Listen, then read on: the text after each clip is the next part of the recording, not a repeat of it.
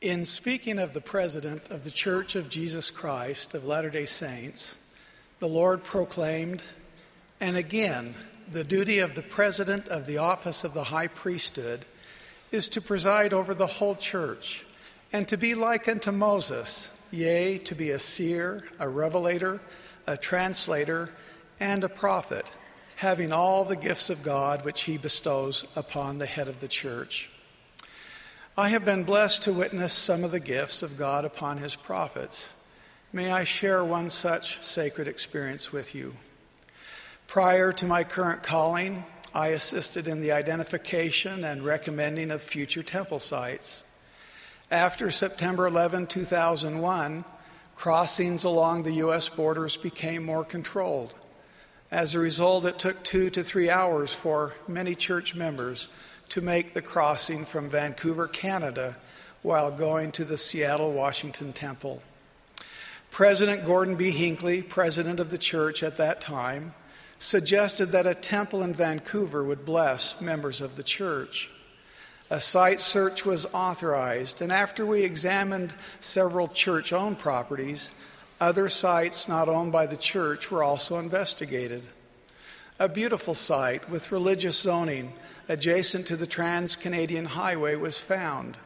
The property had excellent access, was dotted with beautiful Canadian pine trees, and enjoyed a prominent location which would make it visible to thousands of passing motorists.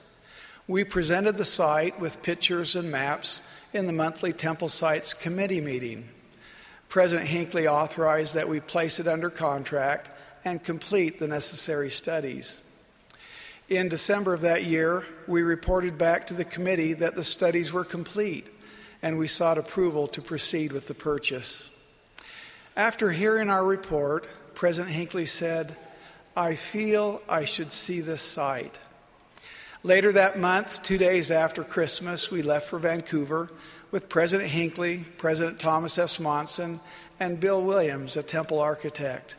We were met by Paul Christensen, the local stake president, who transported us to the site. It was a little wet and misty that day, but President Hinckley jumped out of the car and began walking all over the site. After spending time on the site, I asked President Hinckley if he would like to see some of the other sites that had been considered. He said yes, he would like that. You see, by looking at the other sites, we were able to make a comparison of their virtues. We did a large clockwise loop around Vancouver, looking at the other properties, ultimately arriving back at the original site. President Hinckley said, "This is a beautiful site." Then he asked, "Can we go to the church-owned meeting house about 1/4 mile away?" "Well, of course, President," we responded. We got back into the cars and drove to the nearby meeting house. As we arrived at the chapel, President Hinckley said, "Turn left here." We turned and followed the street as instructed. The street began to rise slightly. Just as the car reached the crown of the rise, President Hinckley said, "Stop the car. Stop the car." He then pointed to the right at a parcel of ground and said, "What about this property? This is where the temple goes. This is where the Lord wants the temple. Can you get it? Can you get it?" We hadn't looked at this property. It was farther back and away from the main road, and it was not listed for sale. When we responded we didn't know, President Hinckley pointed to the property and said again, "This is where the temple goes." We stayed a few minutes, then left for the airport to return home. The next day, Brother Williams and I were called to President Hinckley's office.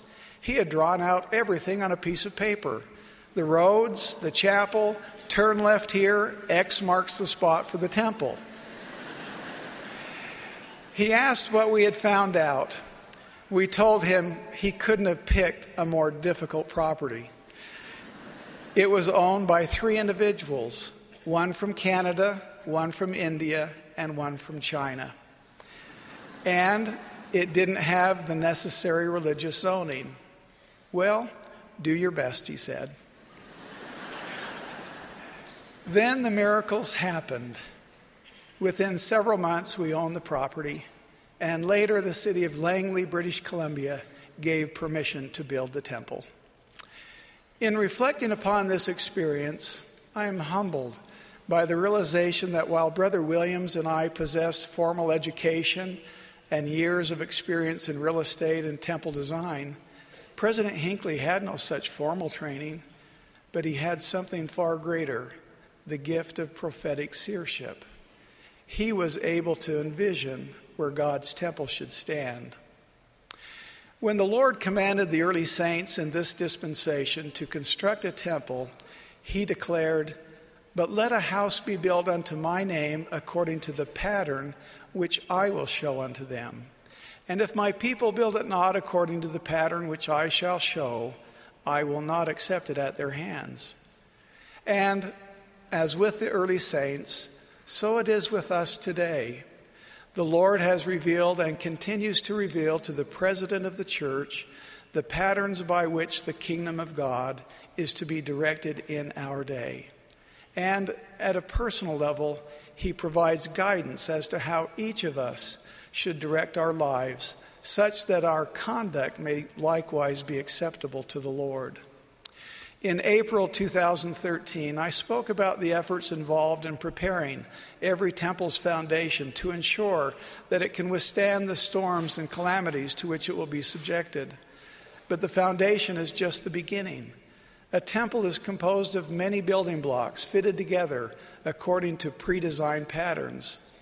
If our lives are to become the temples each of us is striving to construct as taught by the Lord, we could reasonably ask ourselves, what building blocks should we put in place in order to make our lives beautiful, majestic, and resistant to the storms of the world? We can find the answer to this question in the Book of Mormon. Concerning the Book of Mormon, the prophet Joseph Smith said, "I told the brethren that the Book of Mormon was the most correct of any book on earth and the keystone of our religion. And a man would get nearer to God by abiding by its precepts than by any other book." In the introduction to the Book of Mormon, we are taught that those who gain a divine witness from the Holy Spirit that the Book of Mormon is the Word of God will also come to know by the same power that Jesus Christ is the Savior of the world, that Joseph Smith is his revelator and prophet of the restoration, and that the Church of Jesus Christ of Latter-day Saints is the Lord's kingdom once again established on the earth. These, then, are some essential building blocks of our individual faith and testimony. Jesus Christ is the Savior of the world. The Book of Mormon is the Word of God. The Church of Jesus Christ of Latter-day Saints is the kingdom of God on the earth, and Joseph Smith is a prophet, and we have living prophets on the earth today. In recent months, I have listened to every General Conference address which President Nelson has given since he was first called as an apostle. This exercise has changed my life. As I studied and pondered 34 years of President Nelson's collected wisdom, clear and consistent themes emerged from his teachings. Each of these themes relates to those building blocks just mentioned, or as another key building block for our personal temples. They include faith in the Lord Jesus Christ, repentance, baptism for the remission of sins, the gift of the Holy Ghost, redemption of the dead, temple work, keeping the Sabbath day holy, beginning with the end in mind, staying on the covenant path. President Nelson has spoken of them all with love and devotion. The chief cornerstone and building block of the church and for our lives is Jesus Christ. This is his church. President Nelson is his prophet. President Nelson's teachings witness and reveal for our benefit and life, the life and character of Jesus Christ. He speaks lovingly and knowingly of the Savior's nature and of his mission. He has also borne frequent and fervent testimony of the divine calling of the living prophets, the presidents of the church under whom he has served.